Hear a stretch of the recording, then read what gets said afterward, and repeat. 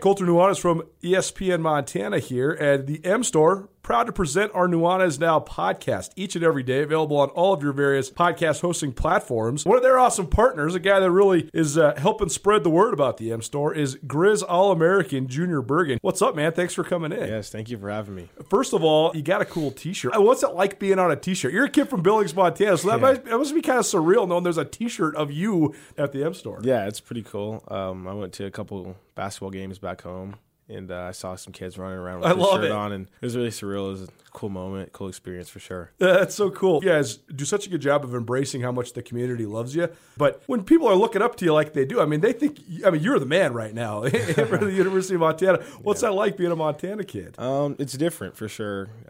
Growing up, you kind of look up to guys like who are in the NFL and stuff like that. But, it's just great to have a positive influence on these kids' lives. I just want to make sure I set the example and lead by example and give them someone to look up to. Go check out the M Store. They're located there at the corner of Higgins and Broadway here in the city of Missoula, and you can also visit anytime online, montanamstore.com. They have all the latest and greatest, a whole bunch of original Grizz gear, and of course, they have Junior Bergen t-shirts. Junior Bergen, proud partner with the M Store, as well as us here at ESPN Montana. Thanks for swinging by, man. Yes, sir. Thank you for having me.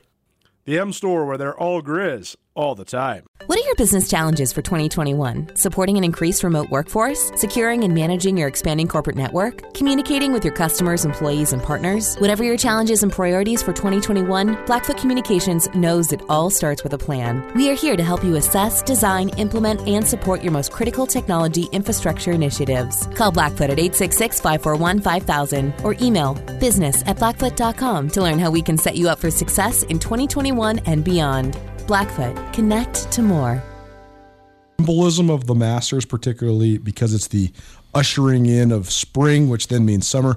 I love the colors. I love the beauty of the course, the landscaping, the flowers, the Georgia theme, all of it. The music and the commentating just kills me. I hate it. The commentating? At the Masters. Yes, yeah. I know. Yeah. It's very classy.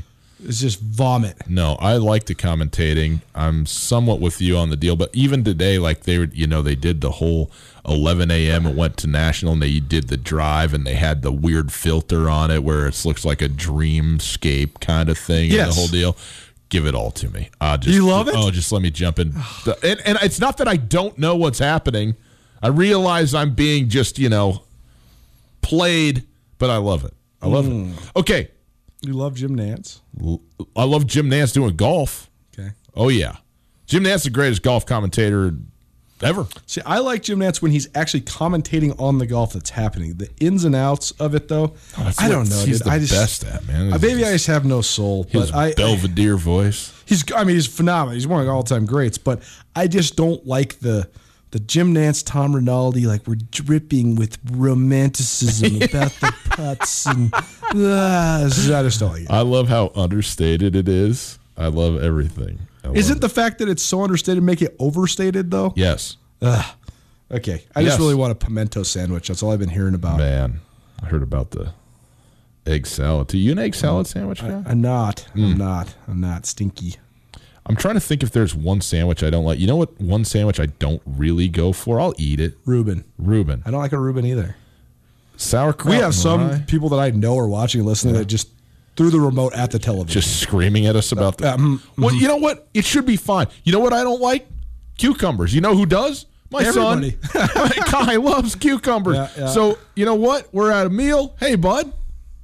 Oh, trust me, that's been the battle of the Nuanez household. I like pretty much everything, but I don't like mushrooms. My brother loves mushrooms. I love olives. He hates olives. Oh, it's perfect. So we've been arguing over the mushroom olive on the pizza for 30 years.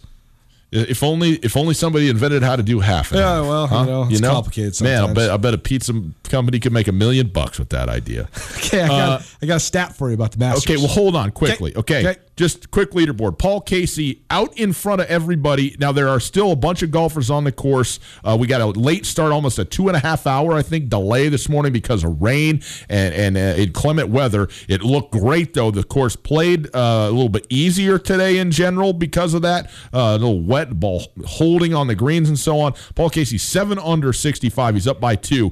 3 are tied at 5 under. Webb Simpson, Xander Schauffele, and Justin Thomas, who is through 10. So he's still got 8 to go. JT does. He's 5 under. Matsuyama, Westwood, Oosthuizen, Patrick Reed, 1. Tiger Eldrick Woods, as well as Matthew Wolf and Adam Scott are all 4 under. So is Fratelli from South Africa. Tell me, what's it, par 72? Par 72. So 68s for Wolf and Tiger. That's right. And then, by the way, Matthew Wolf, 4 under through 11. Still on the course. Adam Scott through 10. Are they finishing today? Still on. That's a good question because it's 7 o'clock on the East Coast. And they started way late because it was. That's what I'm saying. That's why they're still on the course. Now, let's be clear. We're here in Montana. We're a couple hundred miles north of Toronto. They're down there near the equator in Augusta, Georgia, so they get a little more sunlight this time of year than we get around here. I don't know, though. I don't know where we're at in terms of darkness and if we're going to have to pick this up tomorrow morning and that kind of thing. I would think that these guys are going to want to obviously get in as much as they possibly can because conditions are pristine right now. Pristine. One question I have, Coulter. Okay. We're up against it. If you have a situation like this where guys got to go finish the round, they have to leave the pins in those spots to finish it out, right? Yes.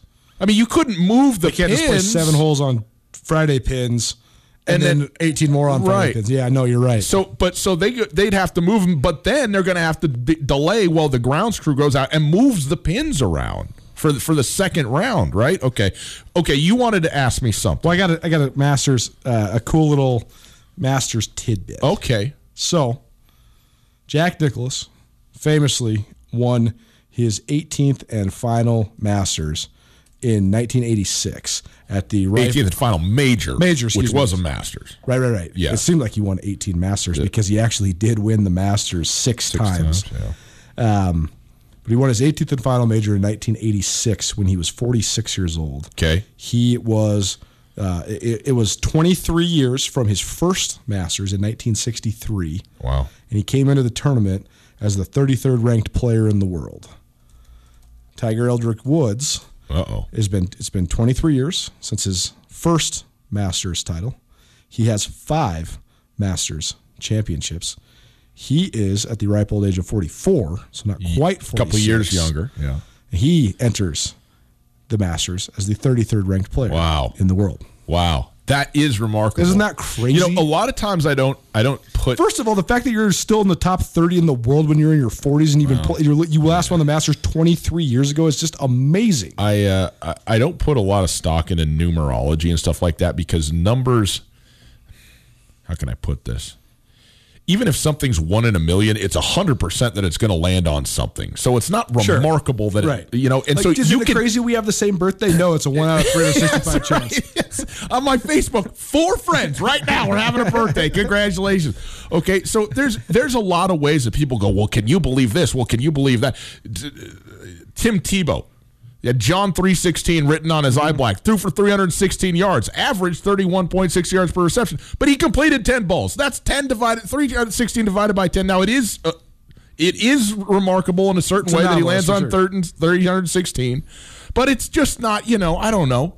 But that right there, what you just told me, the comparison of the two, if I may say, best ever, of Nicklaus and Woods, to both be 33rd in the world going into their what would be a 6th victory, and they're 23 years apart from their first one. That's pretty.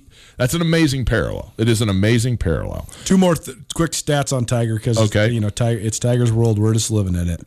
1, Tiger's next victory this weekend or otherwise will give him 83 PGA Tour victories, which will help him surpass Sam Snead as the all-time winningest golfer in the history of the PGA Tour. That's a record that has. When's the last time Sam Snead was playing golf? When Dwight Eisenhower was the president? It's been so long. That's a record that stood for 100 years. As long as, Sam Snead won his last tournament. Let's see. I don't even know. Sam Snead's been dead since 2002. So when he died at 89. So yeah, it's been that long. But the other. Now I got to remember my other Tiger stat. I completely just derailed myself. Oh, don't worry about yourself. Don't worry about it. Oh, the round of 68 was Tiger Woods' best opening round at the Masters in his 23 Masters appearances. Is that right? 68 is his best first round.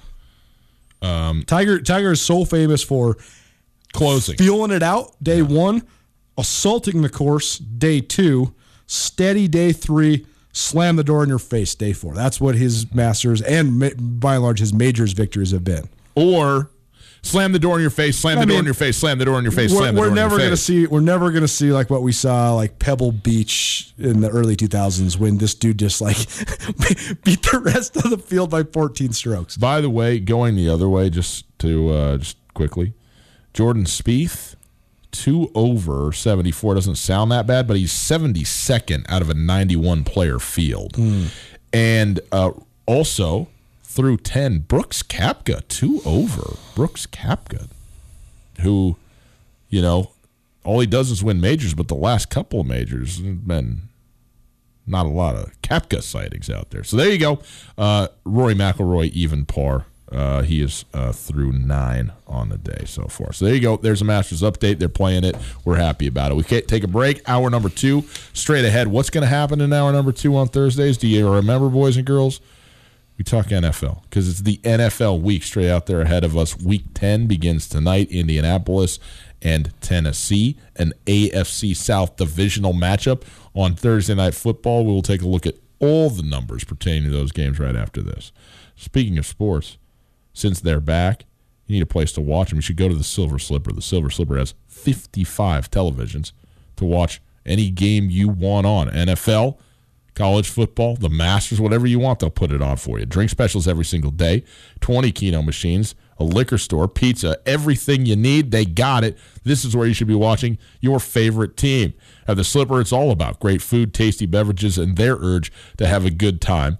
By the way, the card room is back and open every night at 7 o'clock, so call or text 333-1500, 333-1500 for more information, or visit MissoulaPoker.com.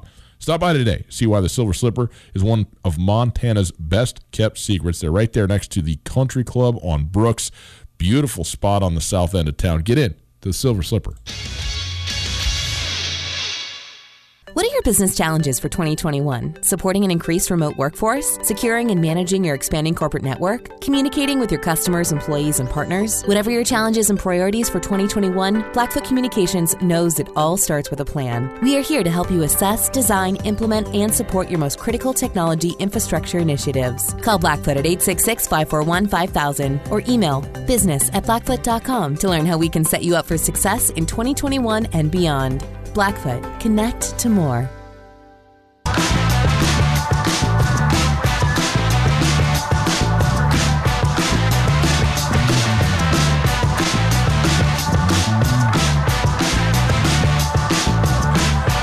How do you feel about the picks in your Masters pool, Coulter? Oh, in first place. How do you know? Because the commissioner sent out the standings already. You can't send out standings yet. He said the first round's not even over. He said with a caveat, the commissioner is the most famous man in Montana. Yes, Ben Weinman. Ben Weinman. Shout out. By the way, the great Ben Weinman. Speaking of, I think it's a birthday for our dear friend Ben today. Birthday? Yeah. What are the chances, Coulter? Happy birthday, Commissioner Ben. Commissioner Ben. So he sent out the standings? Sent out the standings, and he said with a caveat, boys, I have the 5:30 news to attend to, and the round is not finished, but here's the standings as of right now. Okay. So I'm in first, you're in second. No. Yeah? I'm in first. You're in second. Oh, okay. You always do this. Tootell out in front. Let's end the Masters right now. Put the money in my pockets. Tootell, Nuanez, 102.9 ESPN Didn't Radio. I already? I paid your entry fee. Oh, stop. Oh, stop. You owe me multiple bets you owe me. That's true. I actually owe you my entire life. No, that's false. You owe me, if we take the $6 for the entry fee off, $34. Nice. You'll be getting paid in free Desperado wings, free Doty's teriyaki, free Florence Coffee Company. Thank you. And actual cash. That's what I'm here for. It took me about 6 weeks to earn $34 around here. Oh, stop with this. If you missed anything in hour number 1, check it out on the podcast. The Tootell Nuanez podcast is available wherever you get your podcasts. Rate, review, subscribe, and enjoy. Thanks to Blackfoot Communications. Man, I am crushing the field in this little game we got going. This is great. I got 2 questions for you. Okay, hold on. Okay. 361-3688 is your phone number. Call us or text us. We're happy to have your interaction here on the show this afternoon and now into this evening, as it were. 361-3688, all guests. Join us via the Ranch Brothers RV phone line. Okay, Coulter, what is your question? First of all, you were doing a fundraiser for your sister's baby house the other night while we were drafting. Yeah. And I challenged all our equally rich friends in the local media to donate. Did anybody donate? I don't know the answer to that. Did. You did? I did. Oh, God bless you, Coulter. Yeah, yes. I mean, your sister is my favorite, Tootell. Well, although your brother's been my best friend since I was 6, and you are my now life mentor. It's easy. Still Kelsey, that's my favorite. It's easy to like her from 10,000 miles away. That's right. Now, I only have my impression of her when I was a child and she was a teenager. That's right. Big fan of the chick who doesn't know sports, Kelsey is. She is. Yes. She's a huge fan. Yes.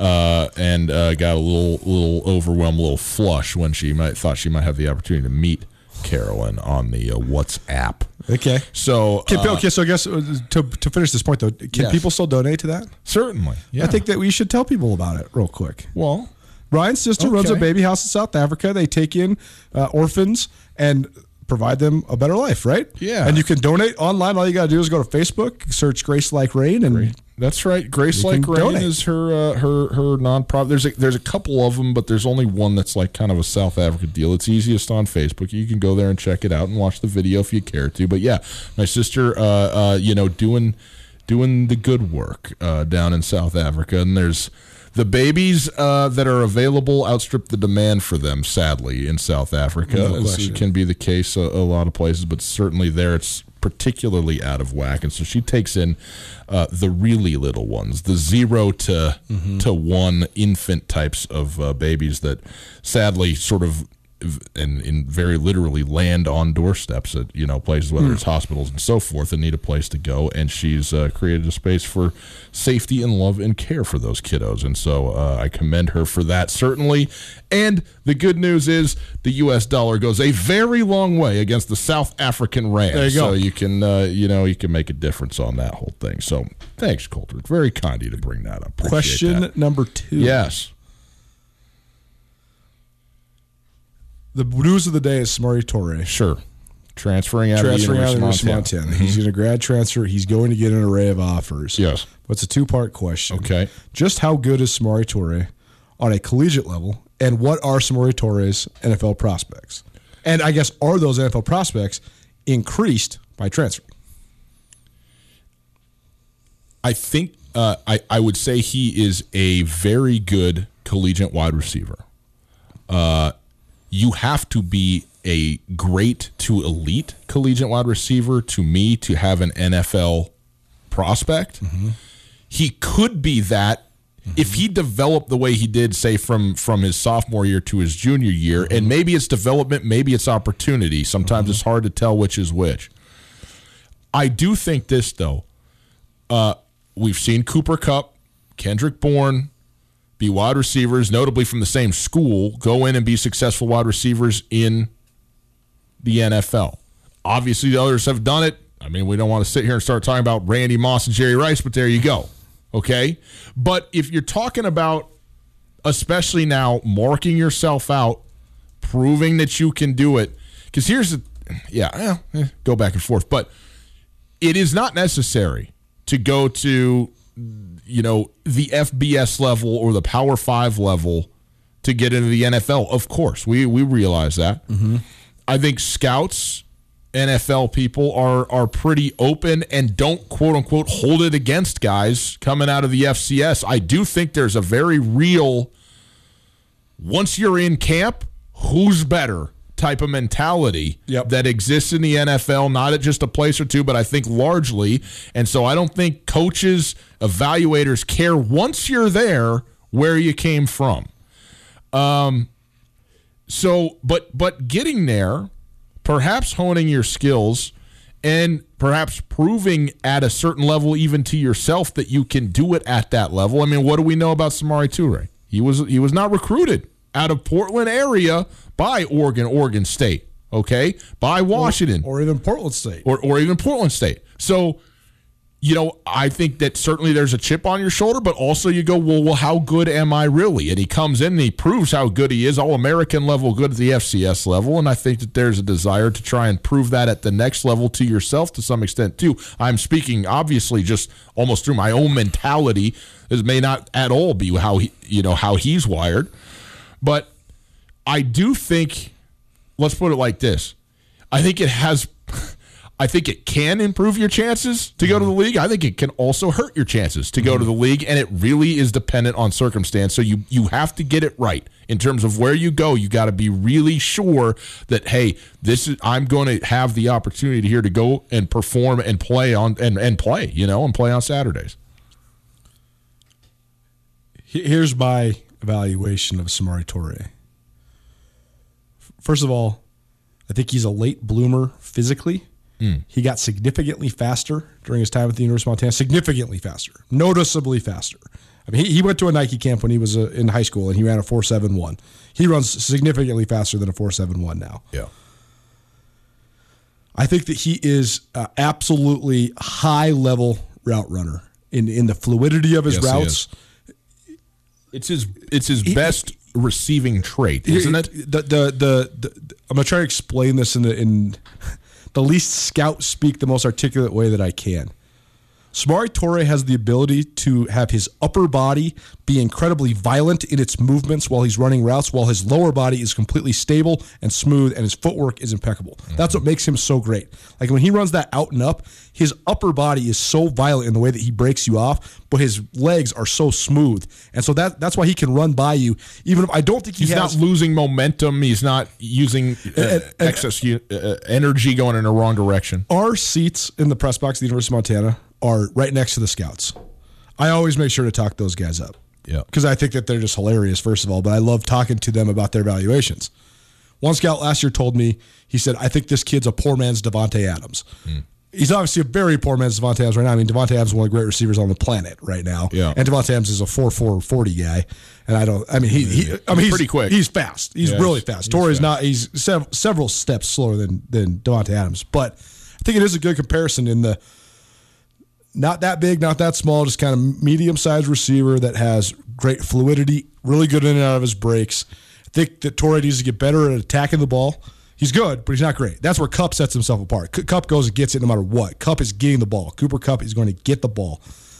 That's one thing I think he needs to work on, and I think that he needs to continue to get bigger, faster, stronger, just like everybody. But in terms of his increased opportunity, I think that is such a fascinating analysis because on one hand, bigger stage, better competition, maybe a better chance.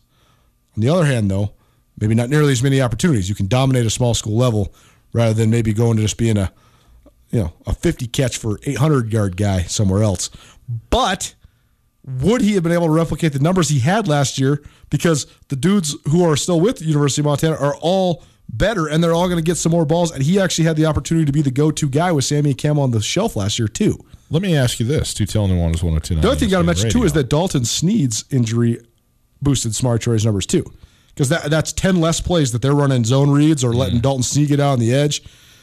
There was a time where Dalton Snead couldn't really move, but he could go 1, 2, 3. But of course, you can only have your opportunities boosted if you have the ability to have your opportunities boosted. True. And he did. Let me ask you this. The best wide receiver to come out of the Big Sky Conference the last couple of years, I think, is probably Keelan Doss. Yes. Keelan Doss this is a good question. Is an NFL borderline player, camp player who we saw the run that he got on Hard Knocks with he's on the Raiders practice squad right now. He's on the practice squad right now. Mm-hmm. Okay, and I think people look at him and go, well, he got a lot of the measurables. He certainly had the production of anybody that you could possibly have. 315 plus catches in college, and people will say, you know what? If you're the best wide receiver in the Big Sky Conference, you're almost good enough to be an NFL player, but not quite. But now, first of all, again, you can't go to Cooper Kupp every time. He's the anomaly. This isn't the bar to use to set here with Cooper Kupp. Okay, Cooper Kupp was good enough to be one of the top 10 slot receivers in the NFL, from his sophomore year at Eastern Washington on. Straight up. He was, man. In terms of purely playing the slot and running option routes out of the slot in a spread system, Cooper Kupp is the single best slot receiver in the NFL. So, point being, that's not the bar, okay? But I would say also, when you get to the NFL level, like people will say, well, is the best wide receiver in the Big Sky Conference an NFL player? Mm-hmm. A lot of years, the answer is no. Mm-hmm. Some years, the answer is yes. Mm-hmm. And in one case, the answer was emphatically yes. Right. The point is there isn't a level at which this is what it means to be the best player in the Big Sky. Every year, or the best receiver in the Big Sky, every year, somebody will be that.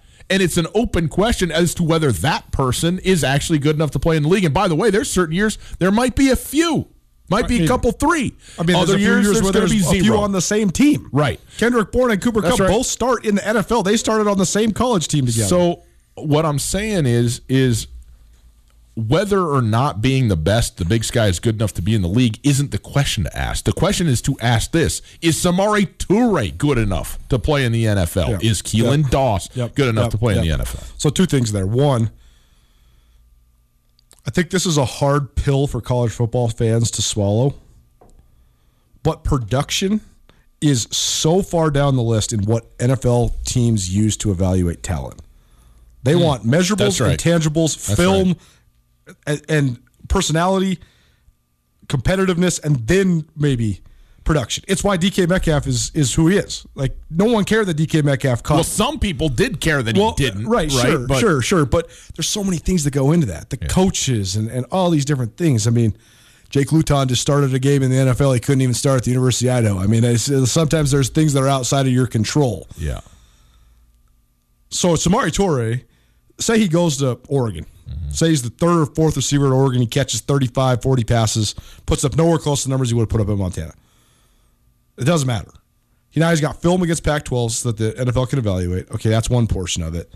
And then it's all going to be about what does he do when they put him on the gun? What does he do when he performs in front of scouts? How does he do in interviews? All those sorts of things. Right. What's his upward trajectory from an athletic standpoint?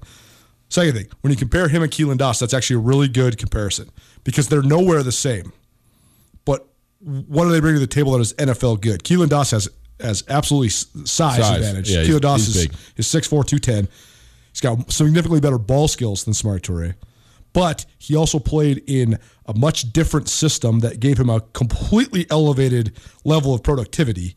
I mean, it was just see ball, get ball. I mean, he's just moving all over the field. They're just isolating him on FCS corners and just throwing him the ball. Yeah. Over the middle, drag routes, little stick screens, all sorts of things where he was just – I mean, he caught at least 30 passes a year. There were 2-yard throws where he's just making something happen. Yeah. And so the productivity is not the same comparison. What the Grizz have been running in terms of what they do with their wide receivers is actually very NFL style. Their wide receivers run NFL style route trees. The way that they get up and go, they read coverages on the fly. The way that they run option routes, that's all very NFL. That's actually something that Bobby Hauck doesn't get enough credit for. I know this is Tim Rosenbaugh's system, but the Grizz receivers back in the 2000s were doing this quite a bit too. But Samori Toure doesn't have the size Keelan Doss has, doesn't have the ball skills Keelan Doss has, but he's a significantly more fluid player, and that is so important to NFL scouts. Keelan Doss and Hunter Renfrow were going at it for the same position with the Raiders. Hunter Renfrow is nothing. I mean, he's tiny. He's not really even that fast. Yeah. But what does he do? He breaks you off every single time because his route running is so good. Yeah. That's where Kupp separates himself too. I mean, Kupp ran a 4.65 at the combine. He's not even close to the fastest receiver in the league. In fact, he's one of the slowest. But it doesn't matter because you can't guard him because he's just going to break you off. Yeah. If Toure, that's where he takes the next step, is if he hones his route running even more, and which I think that's the one thing where transferring to the next level helps you, because now you're going against 4-star corners every day. At the University of Montana, I mean, don't get me wrong, their DBs are fine, but going against converted wide receivers in practice every day is not the same thing as going against some dude who's, California All-State 4-star recruit at Cal or whatever it might be. Yeah. It's Tootell, Nuanez, 102.9 ESPN Radio, SWX Montana Television. It was better. We needed to do a little bit more on Samori Toure right there with the news of the day. If you're just joining us, Samori Toure entering the transfer portal, leaving the University of Montana football team. He will be playing, according to his tweet, in the 2021 season on a grad transfer elsewhere. So that is what has sort of led us into all of this. We will get into some NFL stuff, though, pick some games, have a little bit of fun with the professional side of this thing next.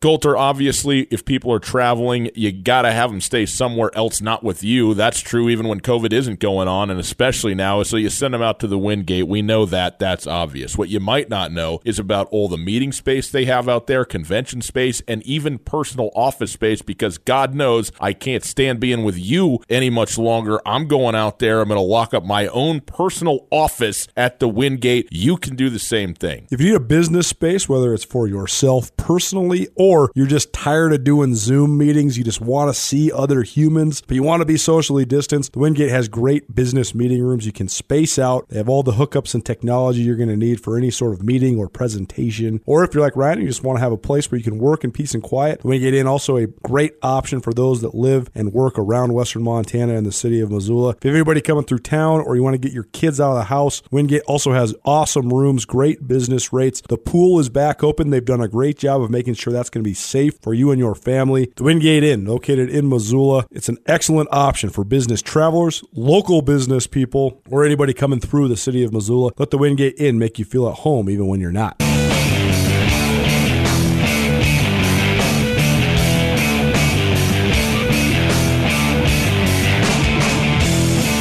Doesn't love the league. Kidding me? It's Tootell and Nuanez, 102.9 ESPN Radio, SWX Montana Television, at Gus Tootell at 102.9 ESPN, at Skyline Sports MT, your relevant Twitter handles. If you want to listen on the World Wide Web, you go to our website, 1029ESPN.com.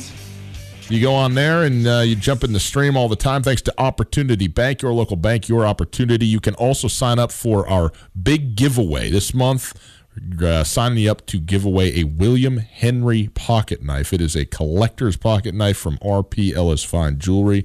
It is a spectacular piece. You go onto our website, you sign up for that by picking your favorite, your Super Bowl favorite right now, and give us one word as to why you think your team will win the Super Bowl in this year's NFL championship game. Coulter, we're going to get into the NFL here in just a moment, but because we talked about National Signing Day, or the opening to this early period of National Signing Day yesterday, and a couple more signees that are significant across the state of Montana have come to the fore in the last 24 hours. Well, you mentioned those Western Montana kids, Alex Germer, Hunter Meisen, Sage Brooks, and Claire Kovach.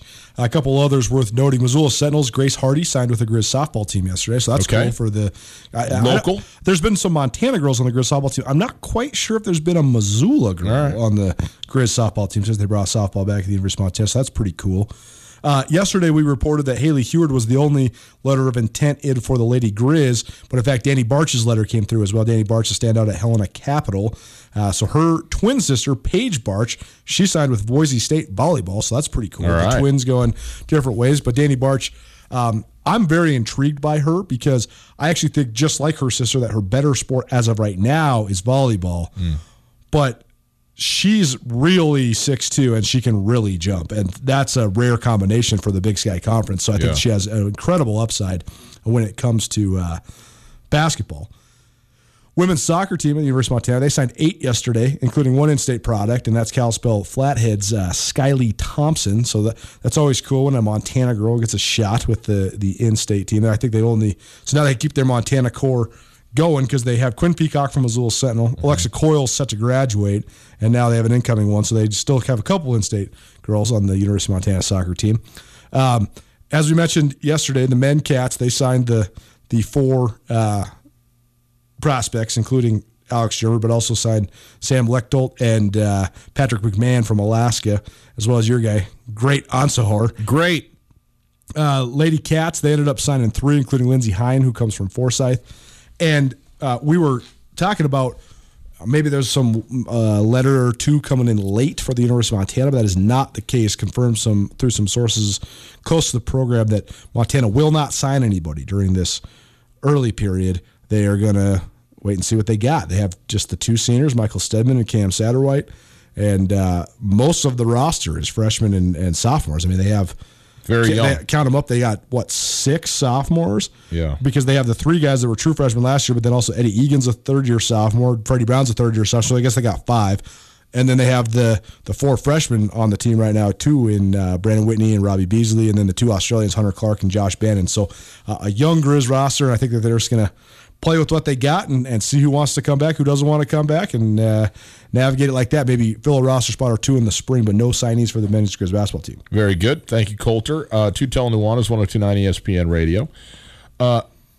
I know that there's, I don't know if controversy is the word. There's certainly internal pushback, not that it's going to have any effect or has, on Thursday night football games in the NFL. Not enough time to prepare, this, that, and the third. They seem like they've been less sloppy this year, though. Do you agree? Yes. And it seems like there's been less complaining about them as well. Well, I think the complaining about it is as a result of sort of the fait accompli of it. Like, it's happening, so what are you going to do? So be thankful that it's happening. And also, frankly, there's a handful of guys in the league right now. They don't know not playing on Thursday nights at some point in the season. You know what I mean? That this is just a thing, and they're aware of that. That said, I love Thursday night football. I love it. And I love it particularly when it's a matchup like this. I think they've done a good job of delivering what I would say are not marquee matchups, but are nonetheless important. And this one certainly is. AFC South divisional game between clearly the 2 best teams in the AFC South. And this has very, very real right now as we enter the second half of the NFL season playoff implications.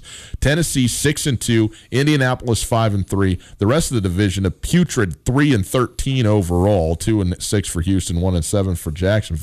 Those teams are out. This is a 2-horse race in this division. Very well, both these teams may be getting into the playoffs.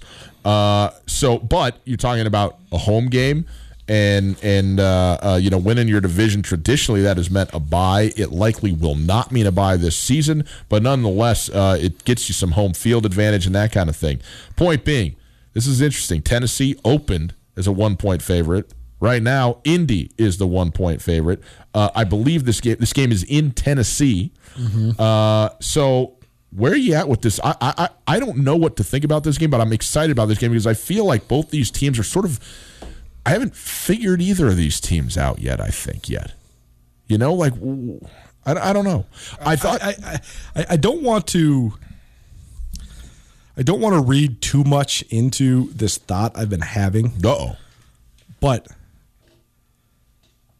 there's a handful of defenses in the NFL that, based on the identity of the defense, the head coach and the defensive coordinator that employs those defenses, the personnel that they have, the talent that they have, the reputation that they have, and the way that they should be performing, have largely underperformed and or at the very least been inconsistent this year. I think the 3 leaders in the clubhouse have been the Buffalo Bills, the Tennessee Titans, and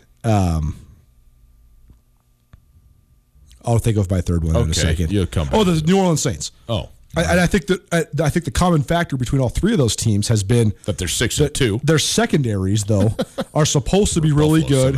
Their secondaries are supposed to be really good, and instead they've been pretty inconsistent. We talked about the Bills. They have, I think, 3 out of the 4 guys on their team in their defensive secondary have been Pro Bowl guys, but they also are in contract years. They've also had a couple guys that have been in and out of the lineup.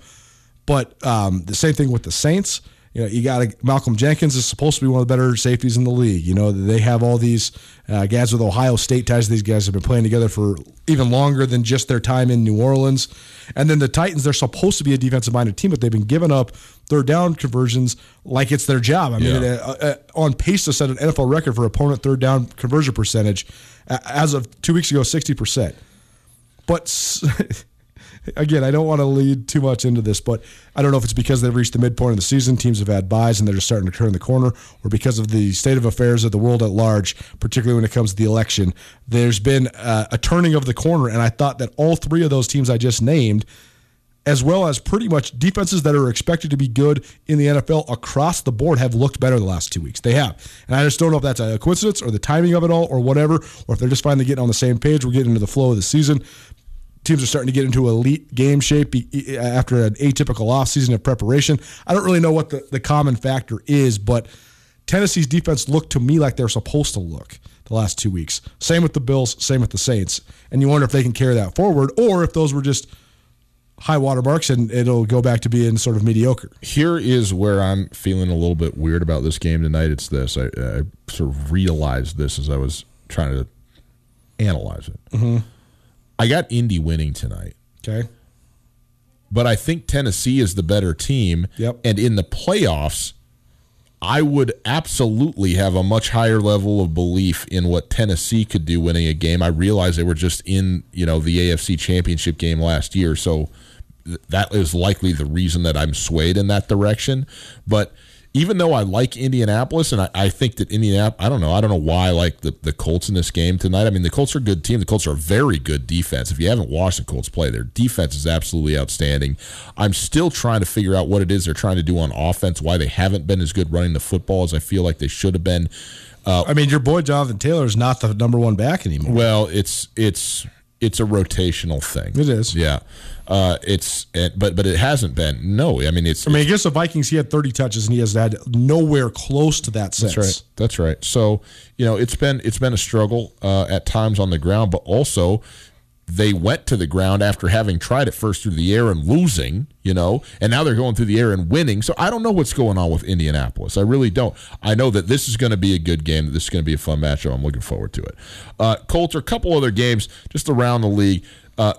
Pittsburgh opened as a 10.5-point favorite. It's now down to 6.5. I believe that this has to do with the questionable status of one Ben Roethlisberger using the COVID protocol. He is going to play, and this is a contact tracing thing, and so provided that he has nothing but negative tests that are clear, he should be available. But Pittsburgh is 6.5-point favorite in that game. I like Pittsburgh in that spot. The Green Bay Packers, they're big favorites, biggest number on the board over Jacksonville. That I like to see. Thank you very much there. The other games around the league, come regional, Coulter. The Seattle Seahawks. Hear this game on ESPN Radio on Sunday playing the Los Angeles Rams. The Rams opened as a 1-point favorite and are now, interestingly, a 2-point favorite. It has moved a little bit in the favor of Los Angeles. Seattle obviously coming off of that loss, and halfway through the season, Seattle is the worst pass defense in the history of the NFL. That is significant.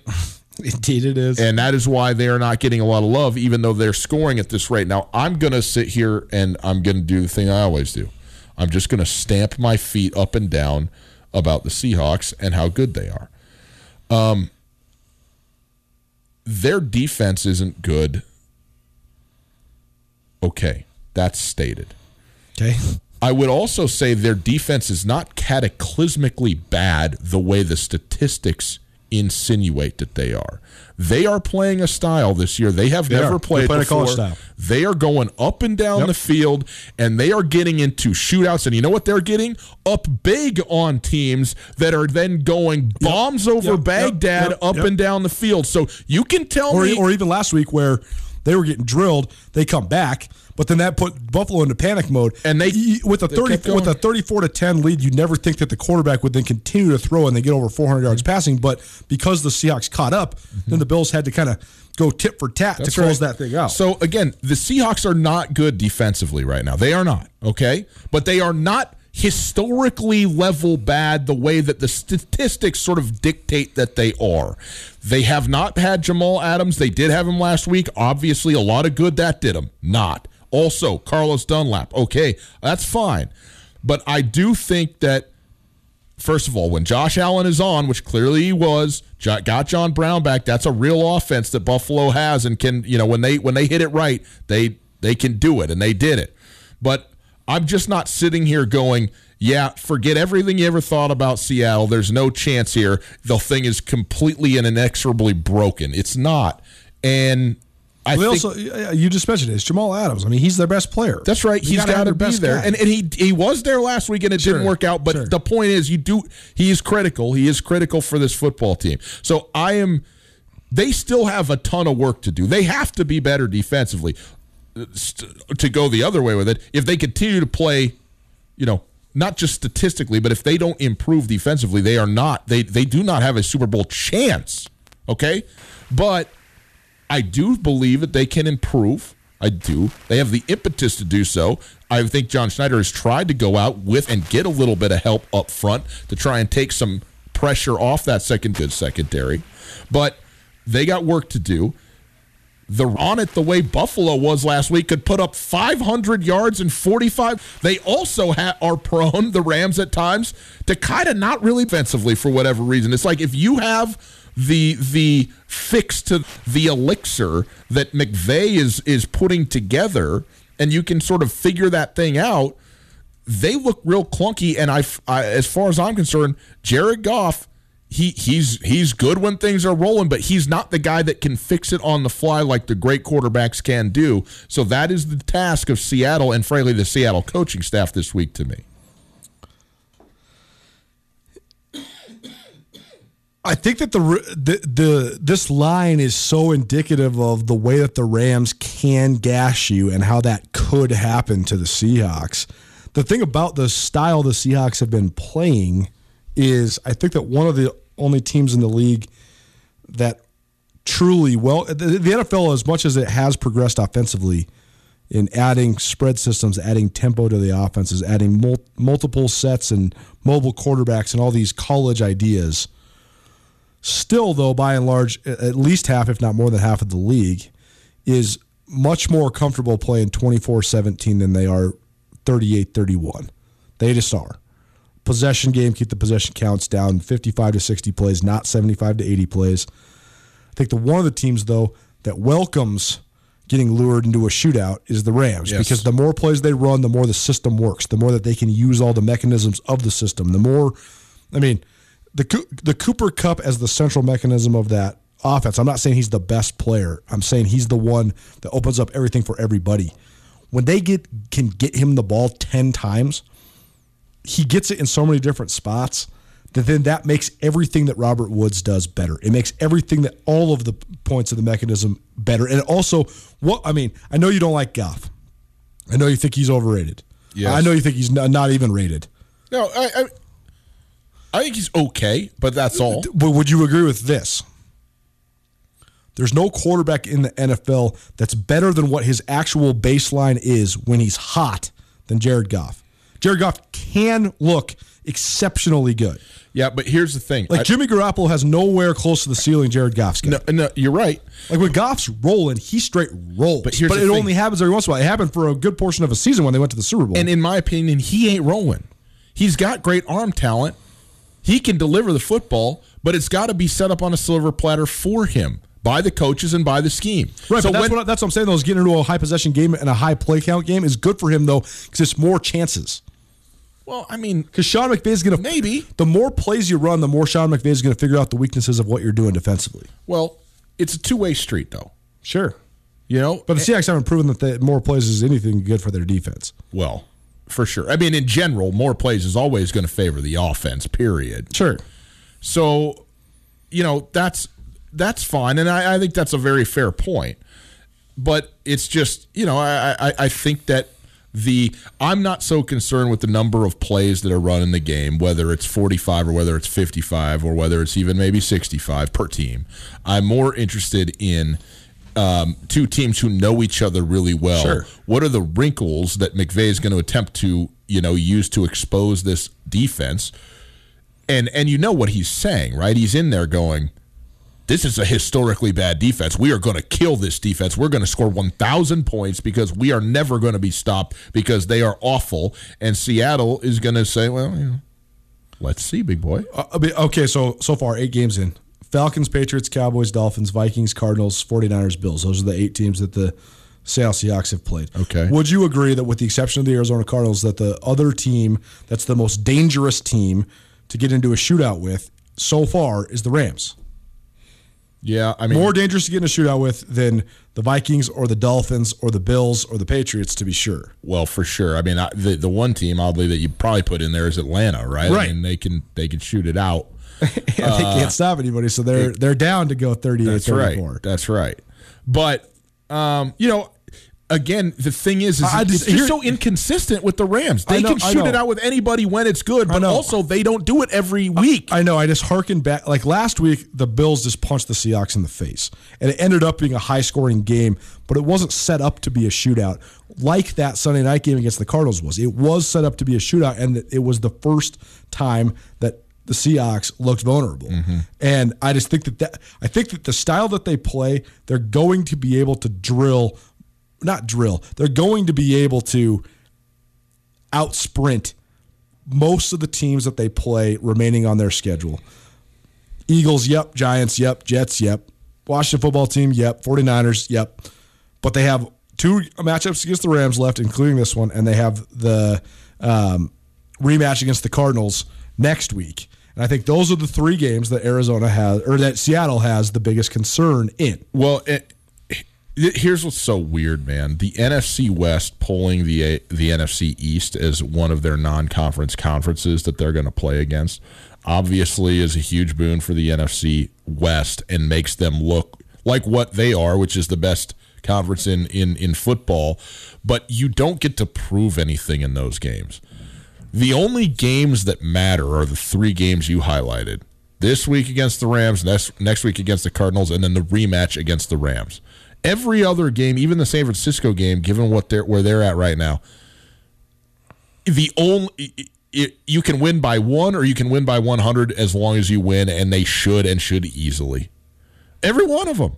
And so they should be 13-3 at the end of the season, and you know what they're going to be? A huge question mark as to what they actually are against the best teams. They won't have played the Packers. They won't have played the Saints. They won't have played the Bucs, whoever you want to put out there. Right. And by the way, conversely, those teams will not have played Seattle. Sure. So it's we're just kind of rolling. But these games matter because the division is up for grabs. It's up for grabs right now. We'll finish this conversation next. What are your business challenges for 2021? Supporting an increased remote workforce? Securing and managing your expanding corporate network? Communicating with your customers, employees, and partners? Whatever your challenges and priorities for 2021, Blackfoot Communications knows it all starts with a plan. We are here to help you assess, design, implement, and support your most critical technology infrastructure initiatives. Call Blackfoot at 866-541-5000 or email business@blackfoot.com to learn how we can set you up for success in 2021 and beyond. Blackfoot, connect to more.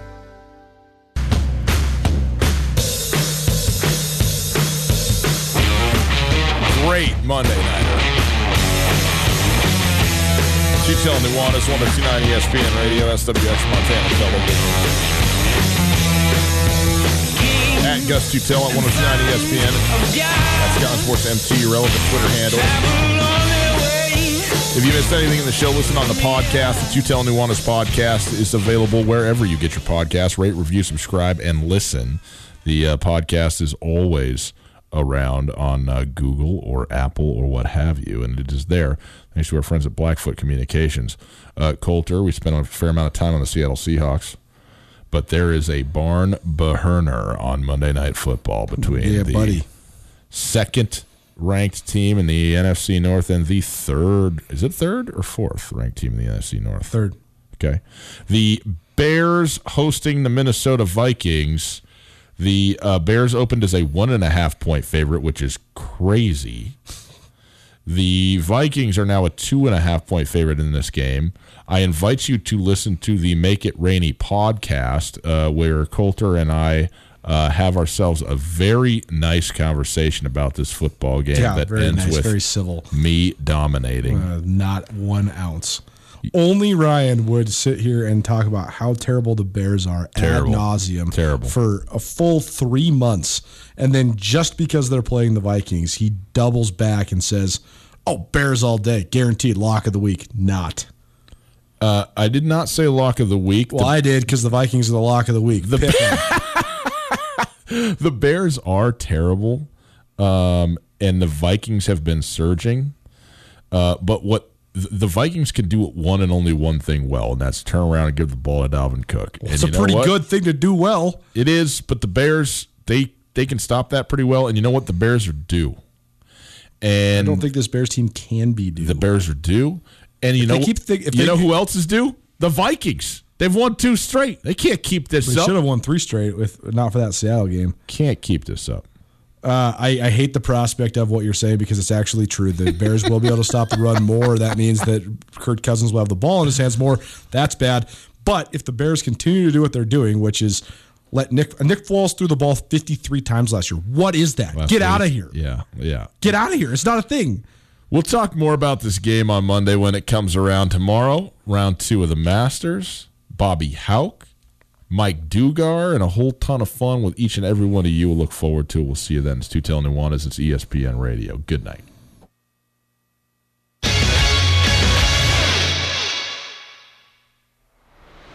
Get commencement ready at the Montana State Bookstore, your best place for blue and gold on game day or any other day. Their grad fair sale is going on right now if you visit msubookstore.org. Free regalia when you purchase a diploma frame at the MSU Bookstore. You can obviously visit the MSU Bookstore on the Montana State campus. The Montana State Bookstore, your best place for blue and gold on game day or any other day. Visit on campus or at msubookstore.org.